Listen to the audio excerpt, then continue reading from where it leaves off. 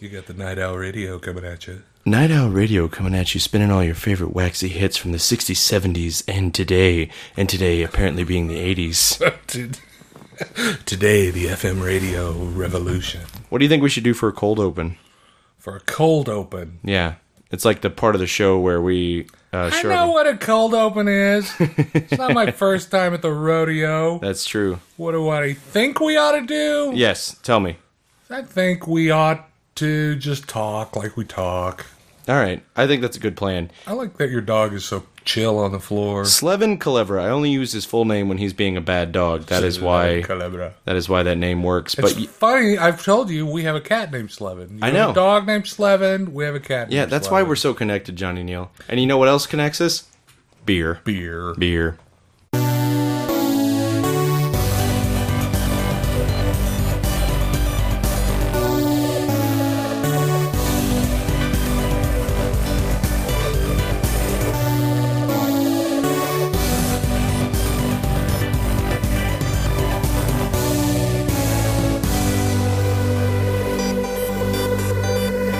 Welcome to Digital Noise. This is, of course, the show where we break down the Blu-rays and the DVDs that you should buy, the ones that you should try, and the ones that you should deny. I know, right? Right off the cuff, top of my head. You're like ghost face killer of podcasting there. I have never heard that in my life, and I love the fuck out of that compliment. You should. I will take that. Thank you, Johnny Neal. Oh, yeah. Johnny Neal over there on the microphone. Johnny Neal on the microphone. And you've already heard me. I'm Brian Salisbury. Thank you so much for joining us, guys. Ghostface killer of podcasts. And Johnny Neal, the slightly old dirty bastard. Middle-aged dirty bastard. Oh, Johnny Neal with his polyester coach shorts. This is going to be fun. I can already tell this is going to be fun. I carry a whistle around and I make teenagers run. Is that not a rape whistle? I thought that was a rape whistle. Well, like a third-party rape whistle. So one you got out of a Captain Crunch box. Yeah. The prize in this week's cereal, a rape whistle. A rape whistle. Captain Crunch Actually, got dark. I got that out of a granola. More like, oops, I raped you. Instead of Fiber One Instead of oops, all berries. Hey, everybody, if you want to hear more gems like that. It was in a Fiber One box, and it's really a I've fallen and I can't get up whistle. It's a life alert. If you want to hear more brilliance like that, I wanted to let you know that you can do so on iTunes as well as on Stitcher. You can also follow us on Twitter at DigiNoisecast or OneOfUsNet. And you can like the website on Facebook, facebook.com/OneOfUsNet. So we are here to talk about a very small group, a very small batch of titles. However, Johnny Neal and I share a very common passion for blaxploitation. So the batch of titles we're going to talk about this week, very near and dear to our hearts. But of course we can't start with that because that would be too easy. So instead, would be jumping the gun. That would be jumping the gun. Oh yeah, that would be jumping the 44 Magnum that Truck Turner pulls out of his pants. Oh yeah, baby. In fact, we're not talking about Truck Turner first or at all on this show. No, but it's always in my heart. Oh yeah, absolutely. I love Isaac Hayes. So instead we're going to start with Project Almanac. Because you miss your high school days and you want to relive them again and again? No, see, that's the thing is I don't miss them. I don't want to relive them. If I wanted to relive any time in my life, it would definitely be my college years. I would be Saved by the Bell the college years, not whatever abomination this movie is. I'm not going to call it an abomination. You know what? I'm going to backtrack. You are absolutely right. It is not an abomination. It is just super lazy. To me, it's a textbook example of why not to use your iPhone to make a movie. I've been, okay, here's my thing, and I have felt this way since I saw the Blair Witch Project and any other iPhone movie that I've seen since then. They are about as entertaining as watching any other stranger's home movies for 2 hours. Yeah. Yeah. I mean, found footage is dead. It was stillborn. Yeah, exactly. Yeah. And I think this movie kind of proves it. And one of my favorite... Okay, so the basic premise of this movie is you have a guy named David, who is our hero ostensibly, who is trying to get into MIT. And he gets accepted into MIT, except that they're not going to give him scholarship money. And we're supposed to feel bad for him. He suddenly just slumps over and starts pouting about it and is like, well, maybe I'll go to community college then. It's like...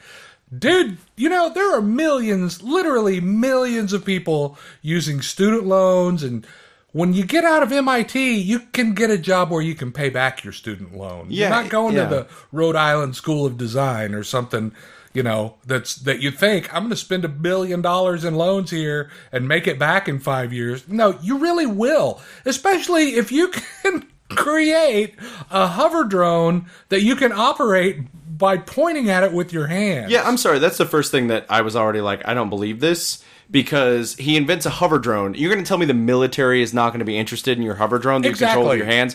That's bullshit. Yeah. And then it's like, okay, so he can't go to... his only two options, the continuum of options for this kid is MIT, everything paid for, or community college. There's no middle ground whatsoever. You wouldn't even have to go to the military. You could get David Copperfield or Brian Brushwood or some magician that is like, wow, I can really do shit with that, hang a ghost from it and fly it over an audience. I mean, they're just... Paranormal science activity.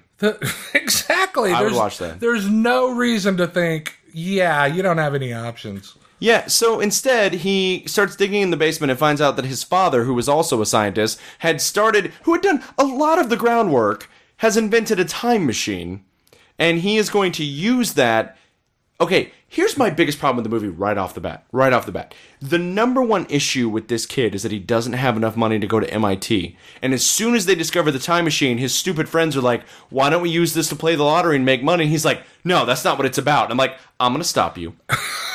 Your only motivation in this entire movie is to go to MIT, and your only obstacle is that you can't afford it. And then as soon as your friend says, we can use this time machine to make money, you're like, no, that's not what it's about. Then you don't deserve to go to MIT. Just give up the dream. If you don't see this as the only possible way to fulfill your dream that no one is ever going to give you shit for, then you shouldn't be doing it. And let's not forget that he found his father's time machine because he was looking around for stuff because his mother decided to sell the house. So that he could go to MIT. So that he could go to MIT. You literally will lose your house if you don't use this time machine for ill-gotten gains, but you're going to take the moral high ground? Yeah. Bullshit. And you're a teenager. I'm gonna call giant bullshit. Also, one of the greatest lines in this movie that sums up how silly it is there's a point in the film, by the way, all found footage, this entire movie. All of it. Halfway through, where David says to his friends, okay, from now on, film everything. Right. Motherfucker, what were you doing for the first half of this movie? Yeah, what OCD... now we're going to film everything? Yeah. Now we're going to film everything. Yeah. Thanks for making that an edict, because before this... What were we doing? How is this movie a thing if you weren't already filming everything? Yeah, they could have just called it Selfie the Motion Picture. Selfie the Motion Picture. Sci-fi Selfie. And the thing is, I like the idea, except that every time I was on board with this movie, I was like, oh wait, that's Time Cop. Oh wait, that's Groundhog Day. Oh wait, that's... Like, every single time I got on board with this movie, I realized all it was doing was stealing from a better movie. There is nothing original about this film whatsoever. And you know what?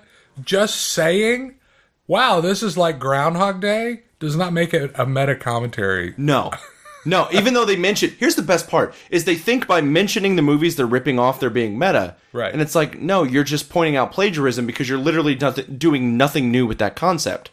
You're doing nothing new with the idea of a feedback loop. If two people from parallel...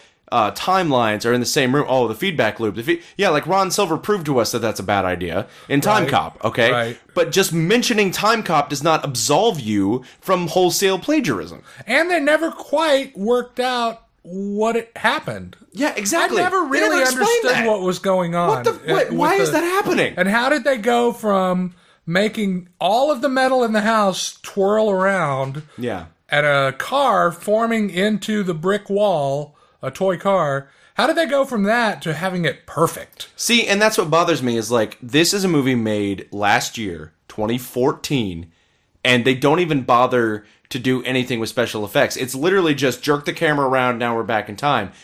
At least Robert Zemeckis had the courtesy of adding flames to the bottom of a DeLorean and making a stunt driver drive to a mall parking lot to demonstrate how time travel works. This movie literally gives us nothing but this very emo storyline about a guy who I manipulated time so I could get with this girl, which is like, yeah, great, Bill Murray. We've seen this already. And the fact that you're pointing it out doesn't make it any more original, and you've literally done nothing new with the concept to the point that I don't care.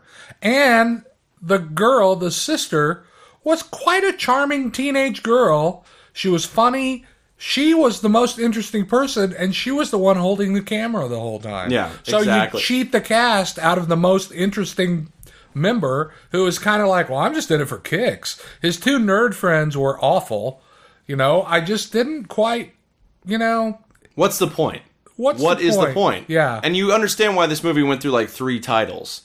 Oh, did it? It was like Welcome to Yesterday, and then it was like Fool on the Hill. Then it was like Labor Day, then it was, Labor Day. Time Officer, then it was Frequency Sloth 2, Day. Sloth Day. Yeah. It was No, it's true. This movie did go through a number of titles before they... Paul Blart Time Cop. Wow. Wow. Like, don't get me wrong, I don't like this movie. I'm not ready to compare it to Paul Blart Mall Cop. However, it is pretty bad. I will tell you that if you want to see this movie, this Blu-ray comes with an ultraviolet edition. So it has the There you little go. cardboard slipcase, so you'll think that it's some... I'm sorry. This has an collector's edition. alternate opening and some deleted scenes, as well as an alternate ending. You know what should have been alternate? The movie. The whole How about movie. an alternate movie? That's what I'm saying. However, we're going to jump immediately from that to one of my 2 favorite movies this year, and I am so fucking excited to talk about this movie with you, Johnny Neal, and that is Kingsman: The Secret Service. Now and then a movie comes to the theater and you think, I want to go see that, and you don't get around to going to it, and then it goes away, and you kind of go, well, I don't care. And then if you're lucky, like me, and you have good friends like Brian, who invite you to do a show like this with our wonderful fans and listeners. Fans. I say that word very I know, it weirds me out too. self-congratulatory. It really weirds me out too. to So think our about friends, our online friends who like write that. to us and that I appreciate. Well, let me tell you, sometimes you're just born under the lucky star and you get a second chance. that. Oh my God, wasn't this great? This movie blew my mind, and not just in the way that the movie is. For one, it's the best commercial for a GoPro camera that you could ever see. Every fight scene, everybody has a GoPro on their head, and they edit it in. It's just kind of amazing. It is an amazingly, beautifully well done movie. This remains, even watching this Blu-ray, I was like, maybe I was a little too excited. It was early in the year. We had suffered through a lot of shit in theaters. Maybe that's what it was. So I watched it again on Blu-ray. Turns out, exactly as excited about this movie now as I was in theaters several months ago. Kingsman: The Secret Service is based on a comic book by Mark Millar and Dave Gibbons called The Secret Service. And the basic story is that there is a secret... Okay, this movie is basically if James Bond violently butt-fucked Men in Black, it would be Kingsman: The Secret Service, because it is borrowing so heavily from James Bond, and yet at the same time, its story structure is borrowing, like, aesthetically it's borrowing from James Bond. Story structure-wise, it's borrowing from Men in Black. And the end result is something so bombastic and fun, and yet at the same time, one of the most subversive films I've seen in years. Yeah, it's funny. First, I appreciate your slash fic description there. You're welcome. That was pretty good. I feel like I know you a little better now than I did 5 minutes ago. If the princess at the end of the movie is Men in Black, and James Bond is our hero, then there will be butt sex. You know what? I don't think of it as James Bond. I think of it as the Avengers, the Steed and Peel Yes, Avengers. I get that. Because it had a little more cheeky sci-fi to it. And cheeky aristocracy, Yeah. the umbrella being factored into the fight sequences. I totally get that.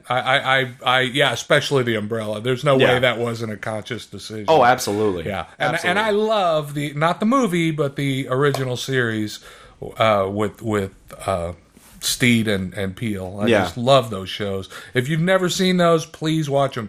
Diana Rigg and Patrick Macnee are the coolest non-romantic couple in the world. Yeah. I mean, they're just so great. That is probably the greatest differential of great TV show to terrible movie ever. Yeah.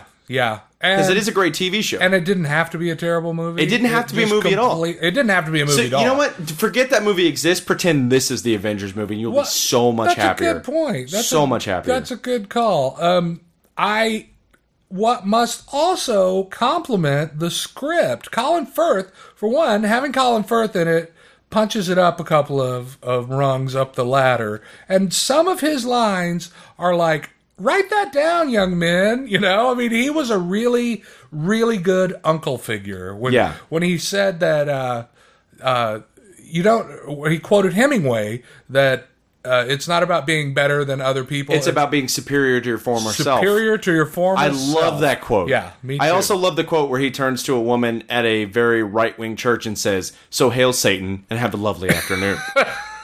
Colin Firth, that is the miracle of this fucking movie, is they turned Colin Firth into an action hero. Yeah. That has never happened. That has never fucking happened. Colin Firth works as an action hero. As much as you may think that's ridiculous, the guy wears sweaters well, but how does he actually fare as an action hero? Very, very well. That's what this movie teaches us. Basically, the Kingsmen is the Men in Black of England. They operate completely under no one's jurisdiction. They're a super secret organization of spies, and the movie starts with them on an operation. Like, I love the opening of this movie. Like, Matthew Vaughn, who directed this, who also directed Kick-Ass, who also directed X-Men First Class, opens this movie. Better than both of those. Yeah. Beginning to end. I have to, and I love both of those movies, but I have to agree with you. Both of those movies have really good scenes in them, but to me don't add up to a whole movie. You know what? I have to absolutely agree with you on that, and I never thought I would find myself saying that, but it is absolutely true. And this movie is a whole movie from beginning to end. So this movie opens with the Dire Straits, I Want My MTV. Yeah. And you think, oh, this is going to be very referential to the 80s. Oh, turns out it's the mid-90s. And they're pulling back on Afghanistan, and it's just like so in your face, so violent. And I love that about Matthew Vaughn, is Matthew Vaughn is not afraid to make R-rated summer movies. Do you know how rare that is anymore? That we get R-rated summer movies. And Kingsman is like the crown jewel of the R-rated summer movies. So it starts off with this mission. He and the Kingsmen are rounding up these terrorists, and something goes wrong, and one of his agents dies. He visits the wife of the agent, and the young son of the agent gives him a medal and says, hold on to this, if you ever need anything, call the number. And wouldn't you know it, young Eggsy grows up to be one of the kids from Attack the Block, which is awesome. He? Okay, no, he's not, but he looks like one of the kids, and he acts like one of the kids from Attack the Block. So he decides, Taron Egerton is the name of the actor, who, by the way, is fantastic in this movie. Yeah, he is. I've never seen him in anything else before this. Wondered who he was. Came out of nowhere, and so he's a troublemaker. His mom has since married a complete douchebag, and he like stands up to the guy all the time and lands him in jail a lot. He just doesn't care. He fucking hates this guy, and that's how he even got himself kicked out of the Marines. Yeah. So that he could protect his mother against this guy. So exactly. So he is one of the rare juvenile delinquents in films that you actually feel for every step of the way. Right. He's not just written to be like, oh, he doesn't follow the rules. It's like, no, we've given him a concrete reason, a concrete motivation for not following the rules, and that is amazing to me. So he ends up calling this number when he gets jailed, and Colin Firth bails him out of jail immediately, and he is entered into... So since this agent has died at the beginning of the movie, there's an opening slot, so they all recommend someone for the new agent. And they're all named after the Knights of the Round Table. Yes. Colin Firth's character is Galahad. There is also Lancelot. There is also their Q, who's... Yeah, Mark Strong plays Q, but he's called Merlin in this film. He's a little more field-happy than Q ever is. Can I just say this right away? Every great British actor is in this movie. Every great British actor is in this movie, including Mark Hamill, who's not British. Mark Hamill! Mark Hamill's not even British, but he's adopting himself as a great British actor. Mike Cocaine is in this. We have Mark Strong, as I mentioned. We have, obviously, Colin Firth. We have Jack Davenport. We also have a very brief appearance, but very spot on, by... Oh, my God, I'm going to forget his name. He was in... oh my God, help me out. He was in Hot Fuzz. Paddy Considine. Paddy Considine is in this movie for like 5 fucking seconds, and does an amazing job. Yeah, was that the father? No, was that the guy? Yes, okay. There it is. You know exactly what I'm talking about. I didn't even place him in that. I knew he looked familiar, but I didn't place him. Wow. So yeah, because he usually is wearing a leather jacket and has a mustache. Yeah, I know. Wait, was that him? Maybe I'm wrong. I don't think it was him. No, I'm thinking it wasn't him. Just ignore what I said, guys. His brother Larry Considine. Just it was Jack Davenport is who I thought Paddy Considine was. So I'm completely wrong. But the point is, so they bring in all of these. So it becomes Ender's Game all of a sudden. We have all these young, up-and-coming guys who are like, I want that spot. All these young spies in training, facing a series of tests. Really cool training sequences. Really cool. And then you have the villain of the film. By the way, again, I want to point out this movie owes so much of its existence to James Bond that they have conversations in the movie about how James Bondy the plot is. And what kind of a villain he likes better. The old school James Bond villain who gives a little monologue and dies and is taking over for money and power, or the new ones that want to rule the world for their own weird abstract reasons that don't even make sense in the story. Exactly. But, okay, we're forgetting that there's a subset of villains, and that is the preppy boys. Yes. The class system of England is alive and well. Even when you're the best of the best, that little best of the best has to be divided into the even better. Yeah, and that's, again, where I think Matthew Vaughn is super subversive, because he's making a blockbuster film, and one of his biggest influences is the Roddy McDowall film If. Like, right. That's really what's going on here. And then, oh my god, I'm not going to... Guys, I don't want to spoil anything for you, but there is a scene in this movie that will not only recast in your brain the greatest use of the song Freebird in film, but will also completely undermine the idea of villains versus heroes. And I love that scene so much because it is so fucking ballsy. Oh, yeah. Because we watch our hero do things we don't expect a hero to do, but at the same time, they're not unmotivated, and the whole time we're sympathetic to him. Yeah. And that is remarkable. Yeah, and it's just, like, jaw-droppingly extensive. You know, it's a fight scene, let's say. Yeah. And it goes on for a while and never stops being edge of your seat. I mean, it's so good. I have never seen an audience react to that scene the way I've seen an audience react to that scene. Like, people literally at the end were trying to catch their breath. And it, like, this, guys, I cannot say enough about how fucking good this movie is. It is so smart, so cleverly written. The characters are so awesome, and they are so memorable. Like, the assassin, like, tell me she's not a Bond villain. Tell me, like, you take Oddjob and put his hat brim on his legs, and you have the henchwoman of this movie. Well, I think that it certainly shows that Blade Runner guy from South Africa did it. I mean, Pistorius, yeah. It's really essential to the Pistorius that she had blades on her feet. Yes. I think that if the prosecution had shown this movie, they had to thrown the book at that guy. You know, and I thought of you a lot, Johnny Neal, while I watched this movie, because it is very sartorially sound. Oh, yes. This movie makes you want to buy $500 suits. Oh, my God. Like, I literally am saving up right now. I watched it again. I'm like, okay, that's it. I'm putting all of my extra money into buying a new suit because, oh, my God. The Kingsmen, their cover is that they are tailors. Right. And they take a lot of pride in the uniforms, in the suits. Oh, my God. Oxfords, not brogues. Oxfords, not brogues. Oh, my God. This is like a Beau Paul James Bond film. Like, if Bo and Martin had written a James Bond film, and if you starred in it, John. Well, let me tell you something else that I really loved about it. Uh-huh. I was kind of on the villain's side as far as the philosophy that he had. And that's the thing, is there's like George Romero levels of subtext about mass consumerism going on in this film. It is, and oh my God, you guys, this is the only movie this year, or any year of his presidency, that I've ever seen a director murder President Obama for comedy in a blockbuster film. And completely removed from any kind of political problem. It's not political whatsoever. It's just, okay, well, you're part of the problem because you're a world leader. Yeah. And so this is what has to happen. I like, it is impossible for me to recommend, like, I feel like I'm probably overselling this movie, and there are a lot of people who are going to be like, oh, I went into it with such a high expectation because of you, and like, okay, I get that.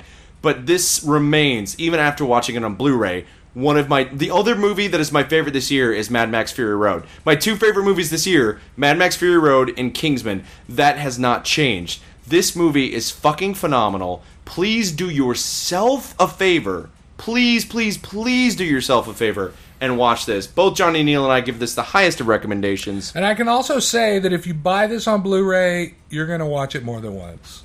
It's going to be one of those movies where you learn every line. Yeah. Hail Satan.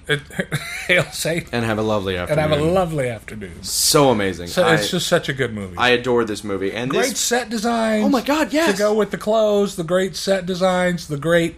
It had I'm a big Jerry Anderson Thunderbirds fan. It had that kind of Boy Gadget hardware,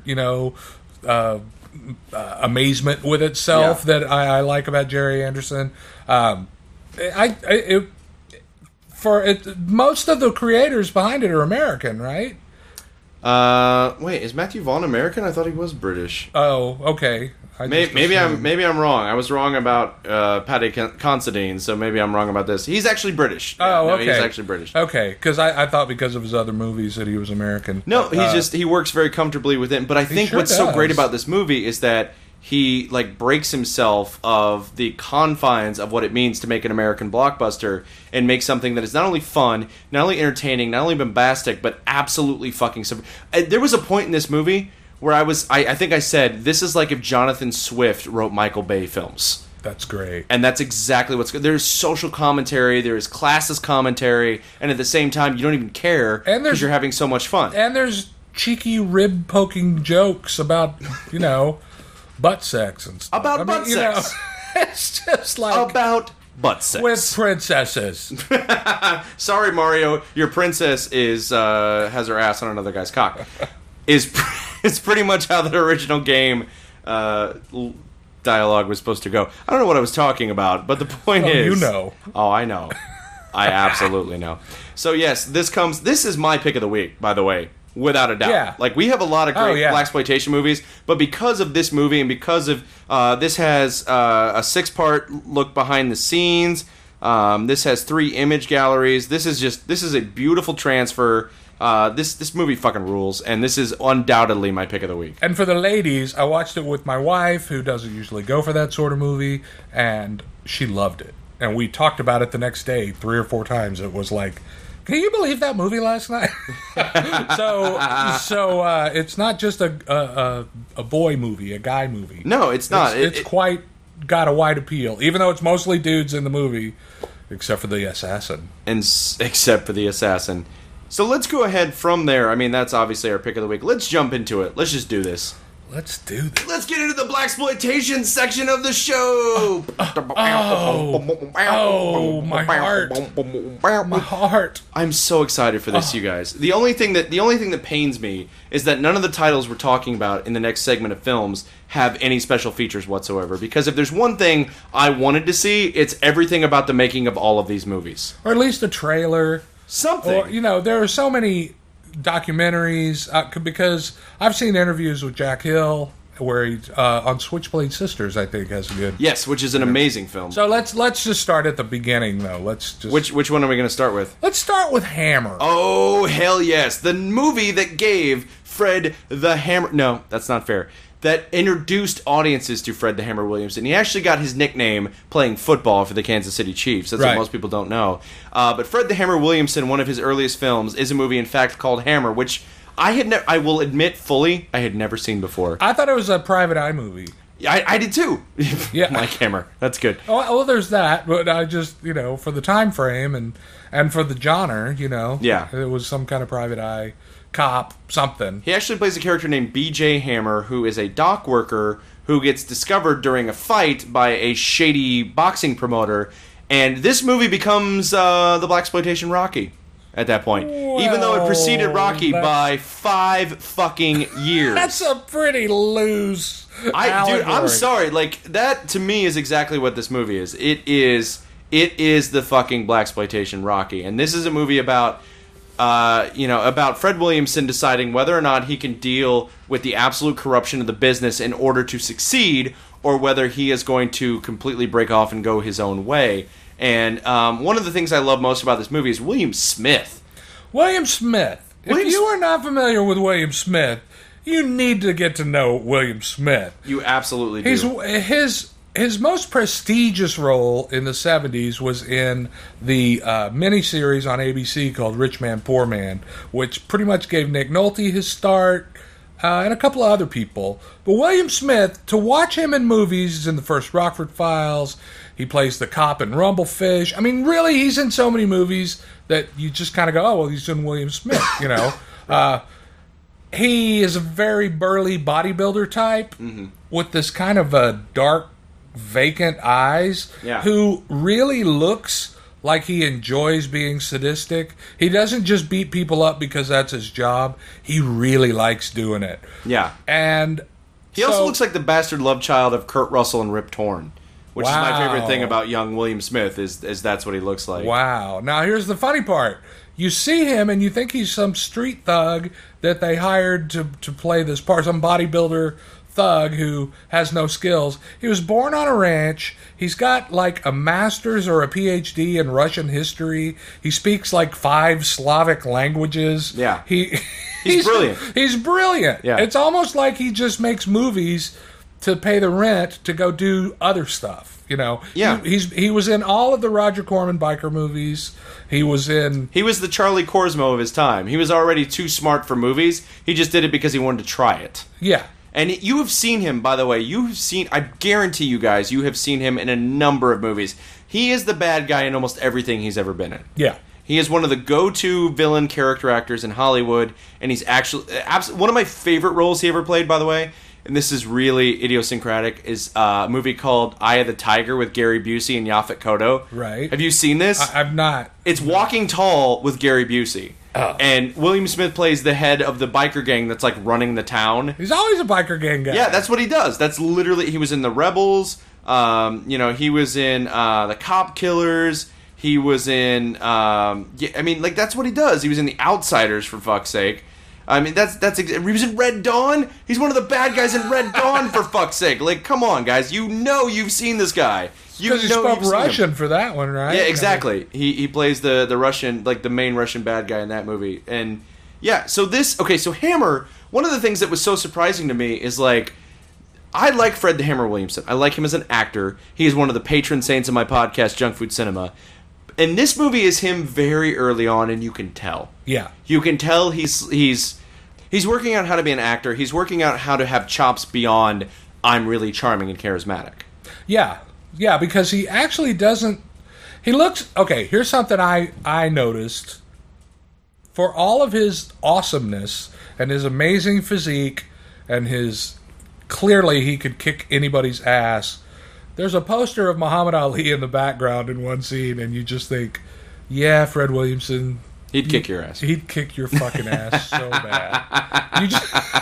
It's like he's actually kind of thin. He doesn't have a broad chest. Yeah, he's a very slim built guy. Yeah, absolutely. Which is funny because I mean, you know, I'm just so used to seeing him older. Yeah, but he's amazingly built thin. But he looks more like a track star than a football star. Yeah. Unlike Jim Brown, you know, at the time.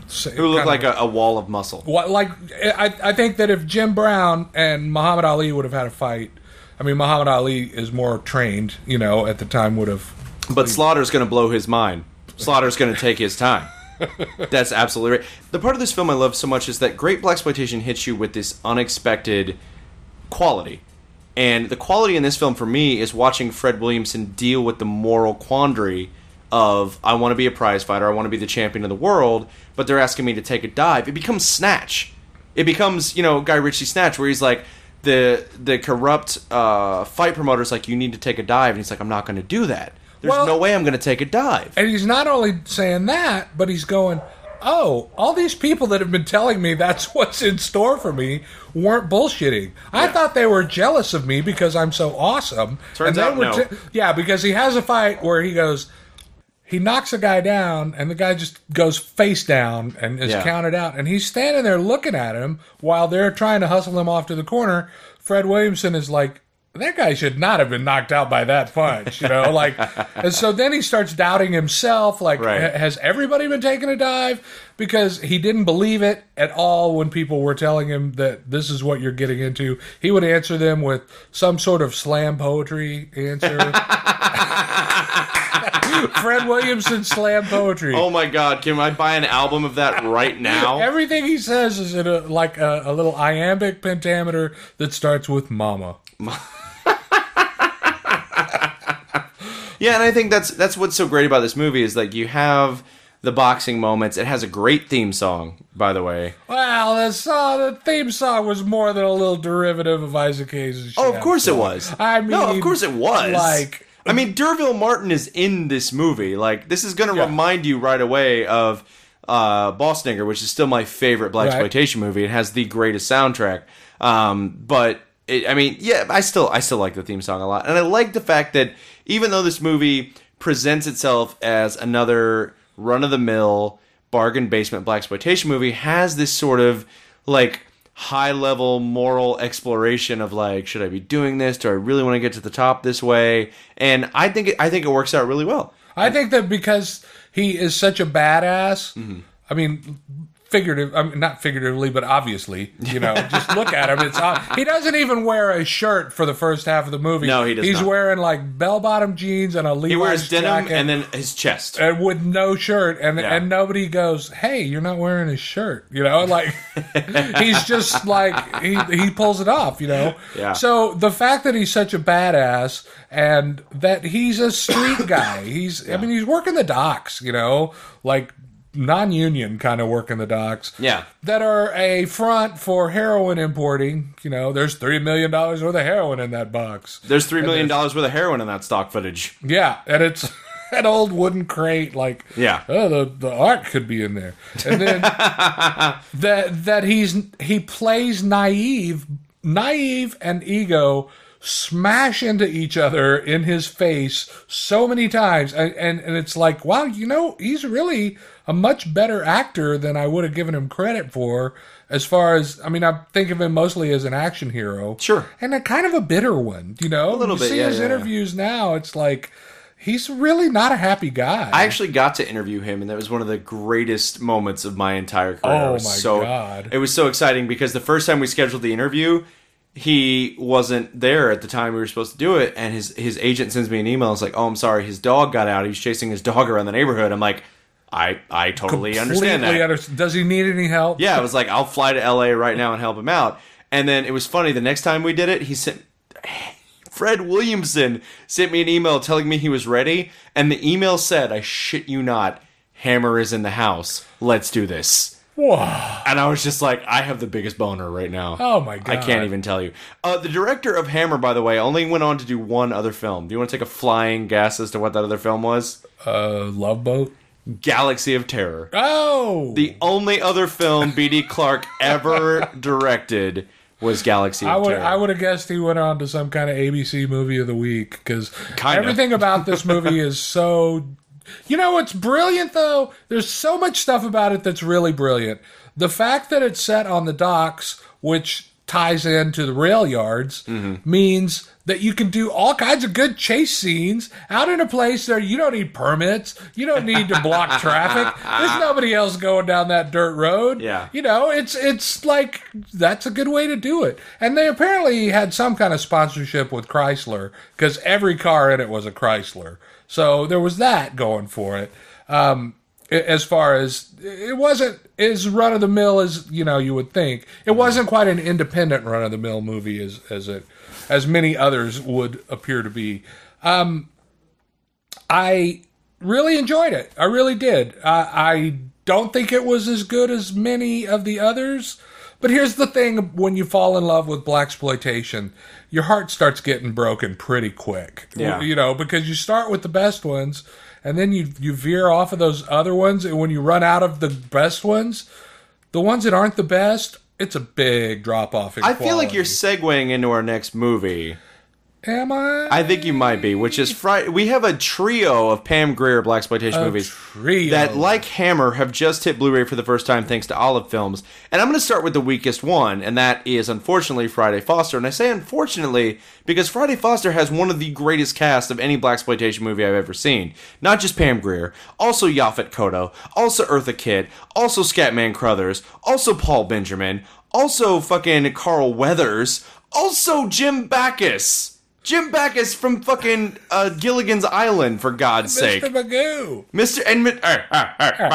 I don't know. I can't see why I'm in this movie. Friday Foster is one of those movies that I actually really like. I kind of like the story of the movie, But even though this is Pam Grier after the height of her blaxploitation stardom, she feels in this movie like she's never been in a movie before. To me, this movie feels like a pilot, like a movie of the week pilot. Oh, yes, for a series. absolutely. It is. This movie, I would bet thousands of dollars, was intended to be a TV show just from the opening alone. Right. Which feels like a Love Boat opening. Well, it's based on a comic book or a comic strip that was was collected into one comic book issue. She's an ex-model. She's a magazine photographer. She goes to L.A. to photograph the arrival of Blake Tarr, who is the richest black man in America. And then these guys attempt to assassinate him. And then she is photographing the melee, and she's photographing one of the guys who is one of the assassins. She follows him around. It gets her embroiled into the plot. And then it becomes real super political, but in a way that kind of makes sense to me. But at the same time, feels like an A-Team episode. Yeah, it doesn't feel subversive in any way. No, not at all. Not in any way. Unless you consider subversive the fact that it does feel like it was made for black people at the time. It does. It does feature a plot where a white assistant asshole who's basically Associate Bob from Demolition Man, and he's an assistant. He has organized this plot by which all of the great black leaders in America are going to be at one place at one time, and then he's going to assassinate all of them with a bunch of white guys in blackface. By the way, I was like, can we please establish that they're going to be in blackface before you just shove a bunch of assassins in blackface on the screen like that's a totally normal thing? Because that was really bizarre to me. Yeah, that's asking for a lot. It is. That's asking for a leap of, like, there should be like a William Castle flashing of, no Put on your black spray glasses. No white people will be admitted after the first 15 minutes of this movie because you'll have culture shock and freak out.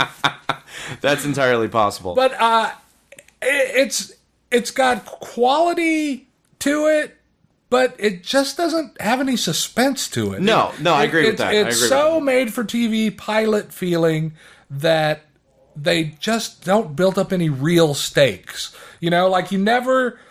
It's the violence is pretty pedestrian. There's just something about it that doesn't quite mesh for me. That I can't put my finger on it because it's just kind of lifeless for all that, for everything it's got going for it. Maybe it's the director's fault, maybe it's the producer's fault, but you kind of see the seams in Pam Grier's acting. For sure. Yeah, like she's got to carry this movie against a lot of other people, and you got Eartha Kitt, for God's sake. I mean, and Carl Weathers. If we just talked about the blaxploitation Rocky, and here we have Carl Weathers in a blaxploitation movie, which I have never seen before. I'd never seen Carl Weathers in a blaxploitation movie, which was kind of bizarre. Many as I've seen, I thought he would have turned up at some point. Sure. Turns out, no. You know who's in it? That's in every blaxploitation movie. Scatman Crothers? Ted Lang. That is very true. Absolutely He's in fucking Woodstock. true. He's still there. And then we're talking about Isaac from The Love Boat. And soon we'll be making another blaxploitation film. You've got a permanent job being a super douchey side character. Remember when he used to say dynamite? And, another odd cameo in Hammer is you got Fred Grandy rerun doing a dance number. Yeah, that was odd. And he's also in Woodstock. Not Woodstock, in Wattstock. Wattstack, not Woodstock. What is wrong with you, Johnny Neal? Are you having a stroke? Probably. Okay. I just, see, I don't see color. So Woodstock. No, you taste them. That's how you know you're having a stroke. That's exactly what it is. I have a synesthesia thing going with Ted Lang and Woodstock and Wattstacks. I like it a lot. So, yeah, Wattstacks. If you've not seen Wattstacks, it's the blaxploitation Woodstock. There you go. It's the giant concert in L.A. with Isaac Hayes as the headliner. And Ted Lang has an interview scene, like an extended scene of him being interviewed. They keep cutting to people being interviewed, and Ted Lang is in it. And he's in that. He's in... forget it. He's in everything. Forget about it. He was even in a Maron episode last season. Yeah, that's very true. So, back to Friday Foster. I wonder what would have happened if it would have been picked up as a TV show. Yeah, Yeah, maybe Get Christy Love would have taken on a new life. Yeah, I wish that show would have lasted more than one season. We all do, Johnny Neal. Yeah. But let's talk about two of the greatest blaxploitation films Two of all of time. the greatest. Both directed by Jack Hill. Jack Hill. Both produced by AIP, Roger Corman's production company. We have Coffee and Foxy Brown. Now, I think you and I are right on the same page as to which of these we prefer, but these are both, again, two of the greatest blaxploitation films, and the two reasons that Pam Grier is still relevant to this day. Yeah, definitely. They're her two best films. And So, I mean, the movie's basically, here's the difference between these two films, is who Pam Grier is avenging. well, that's the difference in one way, but to break that down, in Coffee, let's just talk about both of them at the same time. Let's do it. Because you know what? We trust our listeners to get on the boat. They're going to want to watch these movies. They should want to watch these movies. In Coffee, she's a nurse. She's a working nurse in San Francisco, and the drugs invade her neighborhood, and her sister goes in a coma.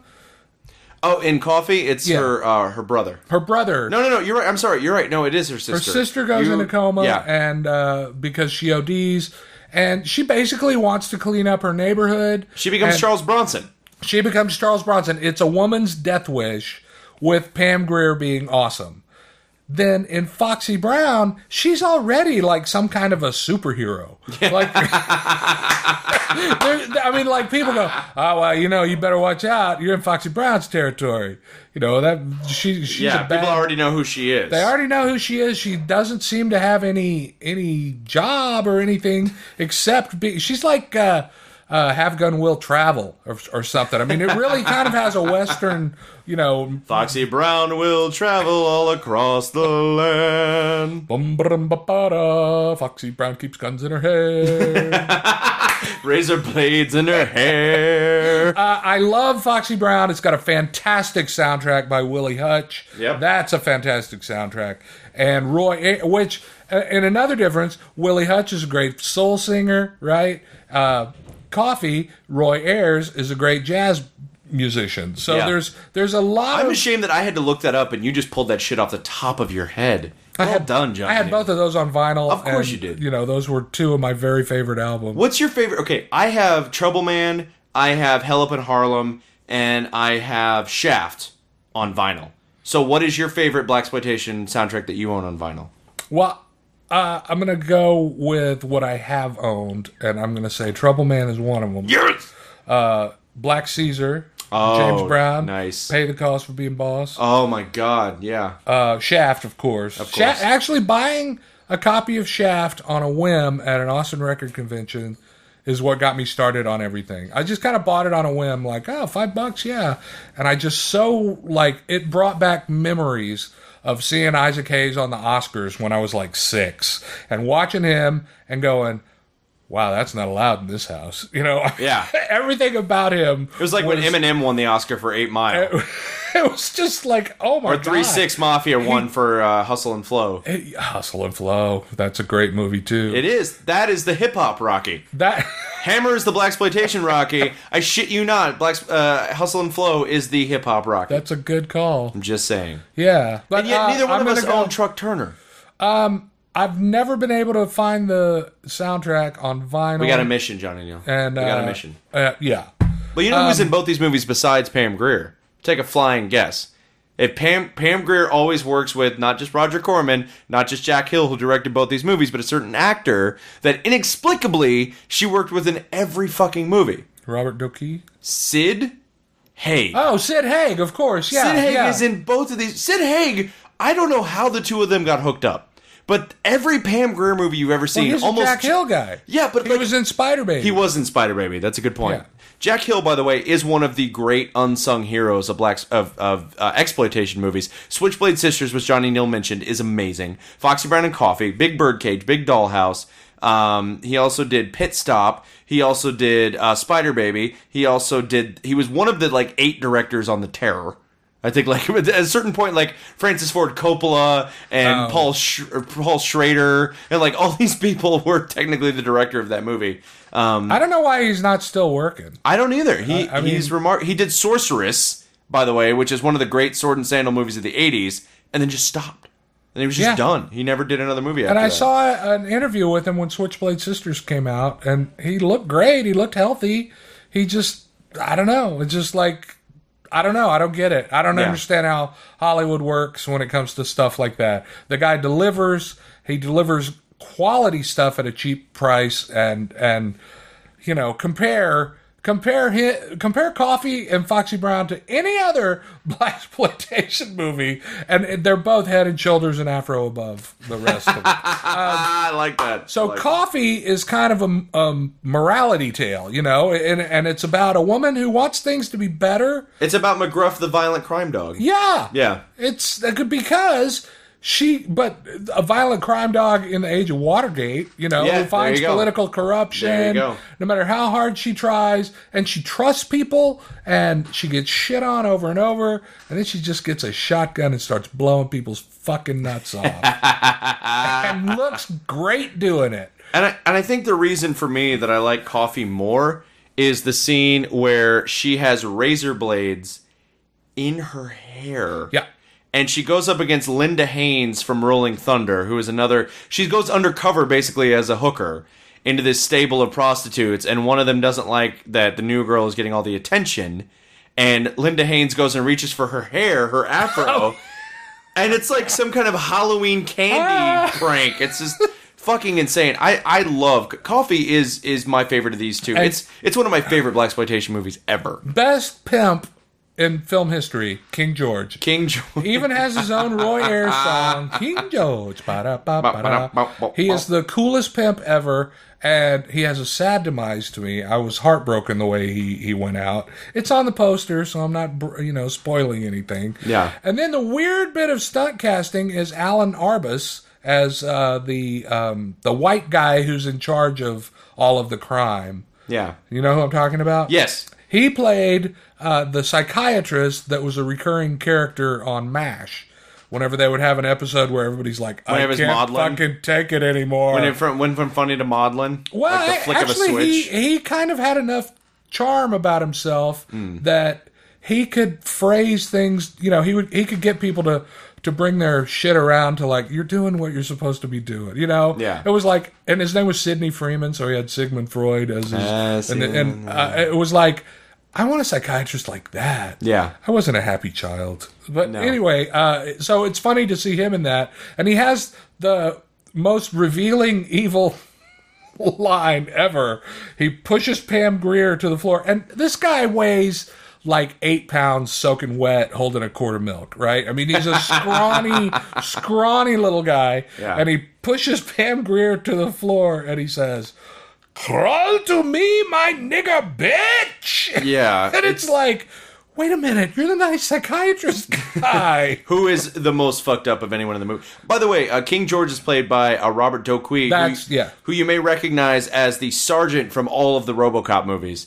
I'm at the end of my rope, Sergeant, from that Detroit precinct where Alex Murphy was RoboCop. Yeah. So that's probably where you recognize him from. These two movies, I'm sorry, we may have problems with Friday Foster. I like Hammer a lot, but these two movies right here are the reason to purchase this entire quartet of Olive Film Blu-rays. Even though, again, I'm so disappointed that there are no special features whatsoever, because if there are two movies I want to know more about, it's Foxy Brown and Coffee. I want to know about the making of those movies. I'll tell you the truth, I would love to see those two movies as Criterion editions. Oh, I agree with you 1,000%. I would love for Criterion to kind of go, okay, Sweden, that's enough. Let's look...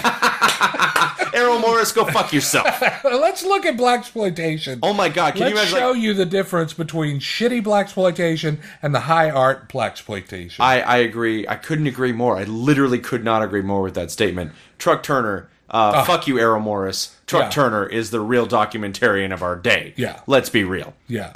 I mean, goddamn. Goddamn. We're going to talk about a couple movies that are really depressing, and then we're gonna finish out the show with something that's really fun. But I'm going to go ahead and dig into a couple of really depressing films that I saw that Johnny Neal did not. We're going to start with Get, G-E-T-T, which is also called Get, the Trial of Vivian Amsalam, which is I didn't know this. I will admit fully to not knowing this. Apparently, this is the third film in a trilogy, which I think if I had known that, if I had seen the other two films, might have made a difference. Is it German? It is a French film about it's about an ultra-Orthodox Jewish woman who is trying to get a divorce from her husband. Oh. Yeah, and the whole film basically is told within this one room, this one courtroom that is very rabbinical, and by that I mean 3 rabbis are the judges that preside over this court. And she wants a divorce from her husband because she doesn't love him anymore, and they're just like, no, you need to go back with him. I don't know why I'm adopting this accent. I'm sorry, it's very offensive. Jackie Mason is one of his greatest movies. I'm sorry, it's very offensive. They're like, you need to go back with him and try this out for 3 months. And she's like, okay, I'll do it. You need to give your husband another chance. I can't do Woody Allen. But. I mean, if you didn't marry like a 12-year-old Chinese girl, I don't understand what the problem is. That's pretty good. Thank you. So, like, it's really just about, the whole movie is really hitting upon this point that, you know, Orthodox Jewish culture is very, still to this point, misogynistic, and it is not, like, women are such second-class citizens. And at first I thought to myself, as watching this movie, I thought to myself, from Music Box Films, I thought to myself, well, this is really kind of drawing out this point that they could have made in like 10 minutes. And I get it. Like, the whole movie is just the husband being a complete dick, like not showing up when he was supposed to. And that should have been grounds for divorce, but they just won't give it to her. And like they're giving him all the power, even though he's being a colossal douchebag. And at first I was like, well, you're really like beating a dead horse here. But then I realized something. I realized that the idea of religion interfering into public policy that tells you who you can and cannot be married to is not specific to the Jewish culture. Oh. It's exactly what's going on in America right now with gay marriage, is that we pretend that we have a separation of church and state when really we live in a sort of strange theocracy that, you know, all of our lawmakers are being coaxed by their constituents who are still like Bible-thumping Midwesterners and say, I don't want that, so you can't vote for that, even though it makes no sense whatsoever. So to me, the movie finally reached me on the level of, oh, wait a minute. As much as this movie seems like there should be a cultural, keeping me culturally at arm's length, I understand that it's not just the Jewish culture that is centuries behind, and how it actually deals with political doctrine, how it actually deals with policy. It's still allowing religion to dictate how it makes policy. And that's exactly what's going on with Christianity in this country. I will say, had I seen the other 2 movies in this series, maybe it would have resonated a little bit more, because part of the problem I had with it is that it just didn't feel, it didn't feel very dramatic to me, because it was just like, the actress Ronit Elkabetz, who plays the titular character, she's a very, there's not a bad performance in the movie, but so much of it is just one note. Well, it sounds kind of stage-bound. It's super stage-bound, absolutely. And I feel like it doesn't have the same punch as something, if we're talking about a courtroom drama, something like 12 Angry Men, it's just like, and that probably sounds like a really misogynist thing to say. That's not what I mean. It's not written to be, there's not a lot of great revelations that come out during this trial other than, oh, her husband is still a douchebag. Well, I always find it weird with religion, of any religion, that when people choose their religion over their nationality, yes, like their religious dogma outweighs in her life. She's so dogmatic about it that what they say will be more influential on her life than what the Magna Carta or whatever France is based on will say. Like French law comes in second. Her French citizenship comes in second to her place within the religion. And that's not just in France, obviously, like you just said, because we have government for safeguards against that sort of thing. Mm-hmm. So I always find that kind of weird. Like, just leave. Go get a lawyer, for God's sake. Don't go to a priest. Go to a lawyer. Yeah. So, and it's weird because at certain points during the film, the lawyer is talking to her in French, and the rabbis are like, speak, Hebrew. And it was really interesting to me, like, oh, they speak 2 completely different foreign languages to me, and they're alternating back and forth. But other than that, I just thought, first of all, the score is really epic, really dramatic, and nothing in the movie matches that. which is always really kind of awkward for me. I never really know how to deal with that. So I don't know. I think there's probably a lot to be gleaned from this movie if you've seen the first two films in the franchise, which I didn't even realize it was the end of a trilogy. Well, is it based on a play or something? I don't know if it's based on a play. It just, there's two previous movies that kind of tell the whole story, and I think it is kind of an ongoing, exploration of rabbinical culture and how it relates to women. So it's pretty modern in concept. It's super modern in concept, which is part of the problem, I think, is that it's, I think a lot of people are going to have trouble accessing it, knowing that, or thinking that, that's still, and it is still something that happens to this day. I get that. But I think a lot of people, considering there's not a lot of drama in the movie, apart from how they're treating this, it just seems like the story of Job. Like, to the point that they're just beating down on this woman for no reason whatsoever because of the way their culture is structured, that it becomes a chore. Hey, and speaking of chores, let's talk about She-Devil, which is a movie I actually saw for about the first... another Jewish woman oh who's my having God. problems. Why anyone thought Roseanne Barr should be a film star is so far beyond me. It's not even... Like, I can't... My favorite Roseanne Barr performance is in The Naked Gun, and it's not even Roseanne Barr. It's somebody making fun of Roseanne Barr. Okay. Dial it back a little there, hombre. Nope, sorry, don't. I mean, she's great on TV. Yeah. But name one Roseanne Barr movie you've ever liked. No, I mean, I haven't even seen her in a movie. Exactly. That's what I'm saying. Like, but you don't... Okay, I get what you're saying, but... as a film star... Now, I'm not saying she's untalented. I'm saying, as a film star, there is no reason this woman should have been a film star.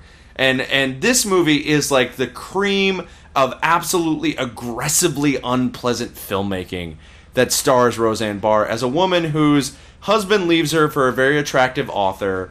She is... Meryl Streep, right? Meryl Streep, yep. And her husband is played by Ed Begley Jr. And so he leaves her for this attractive writer, and, she's been a very, devoted wife. She's raising their kids. And so for the rest of the movie, she decides that she is going to completely destroy his life. And it's like, I get that. I get the revenge element there. I mean, he's a complete douche, and he's, shacking up with Meryl Streep just because she's hotter, and it's like, what the fuck is wrong with you? I get that. But there's never a point in the film, in my opinion, where this character becomes at all likable, that you can actually get in her corner and say, yeah, fuck that guy's life all up. It ends up being like, there are things she does in this movie that you're just like, wait, doesn't that impact you just as it impacts him? But, okay, here's the question. Is it funny? I don't think so. Okay. I literally don't think there is a passable joke in this entire movie. I mean, I will say that it's funny that before doing this movie, Meryl Streep was criticized and people questioned whether she could even do comedy. This movie doesn't help. Funny. This movie does not help that argument. I think she can. Oh, yeah. Absolutely. But I think this movie is probably not the greatest entry point for her. It is it's the theatrical feature film debut of Roseanne Barr, for whatever that's worth. I mean, it's definitely a vehicle, right? It's like, we got a TV star who's very popular, let's jack her misanthropic behavior, which is... It's weird to me how Hollywood movies completely misinterpret Hollywood TV. Yeah. Like Roseanne, the character on Roseanne, wasn't misanthropic. She was just fed up. She was tired of working so hard, and she had her own world that she lived in, and she didn't take any shit off anybody. But when you're a Hollywood movie executive, you go, well, I've got to expand on that to just make her completely crazy. Yeah, and that's the total double standard this movie is trying to walk, is like, she's crazy, she's unpleasant, she's horrible, and at the same time, we're supposed to get behind her because she's trying to ruin the relationship between her husband and this new woman who is painted to be the horrible one. But when you go to such extreme lengths to make her so actively horrendous as a human being, it's like, wait, who's really the horrible one in this equation? And right. I don't get that, and that's not funny to me. And I don't understand how anyone thought this movie was going to work. I also don't understand, does this movie have a cult following? Why does it need to be on Blu-ray? Well, I don't it died understand. when it came out. I mean, it was a total box office bomb in, what, 91, maybe? 90, 91? That is a very good question, Johnny. 1989. 89, yeah. I mean, it was a total dud.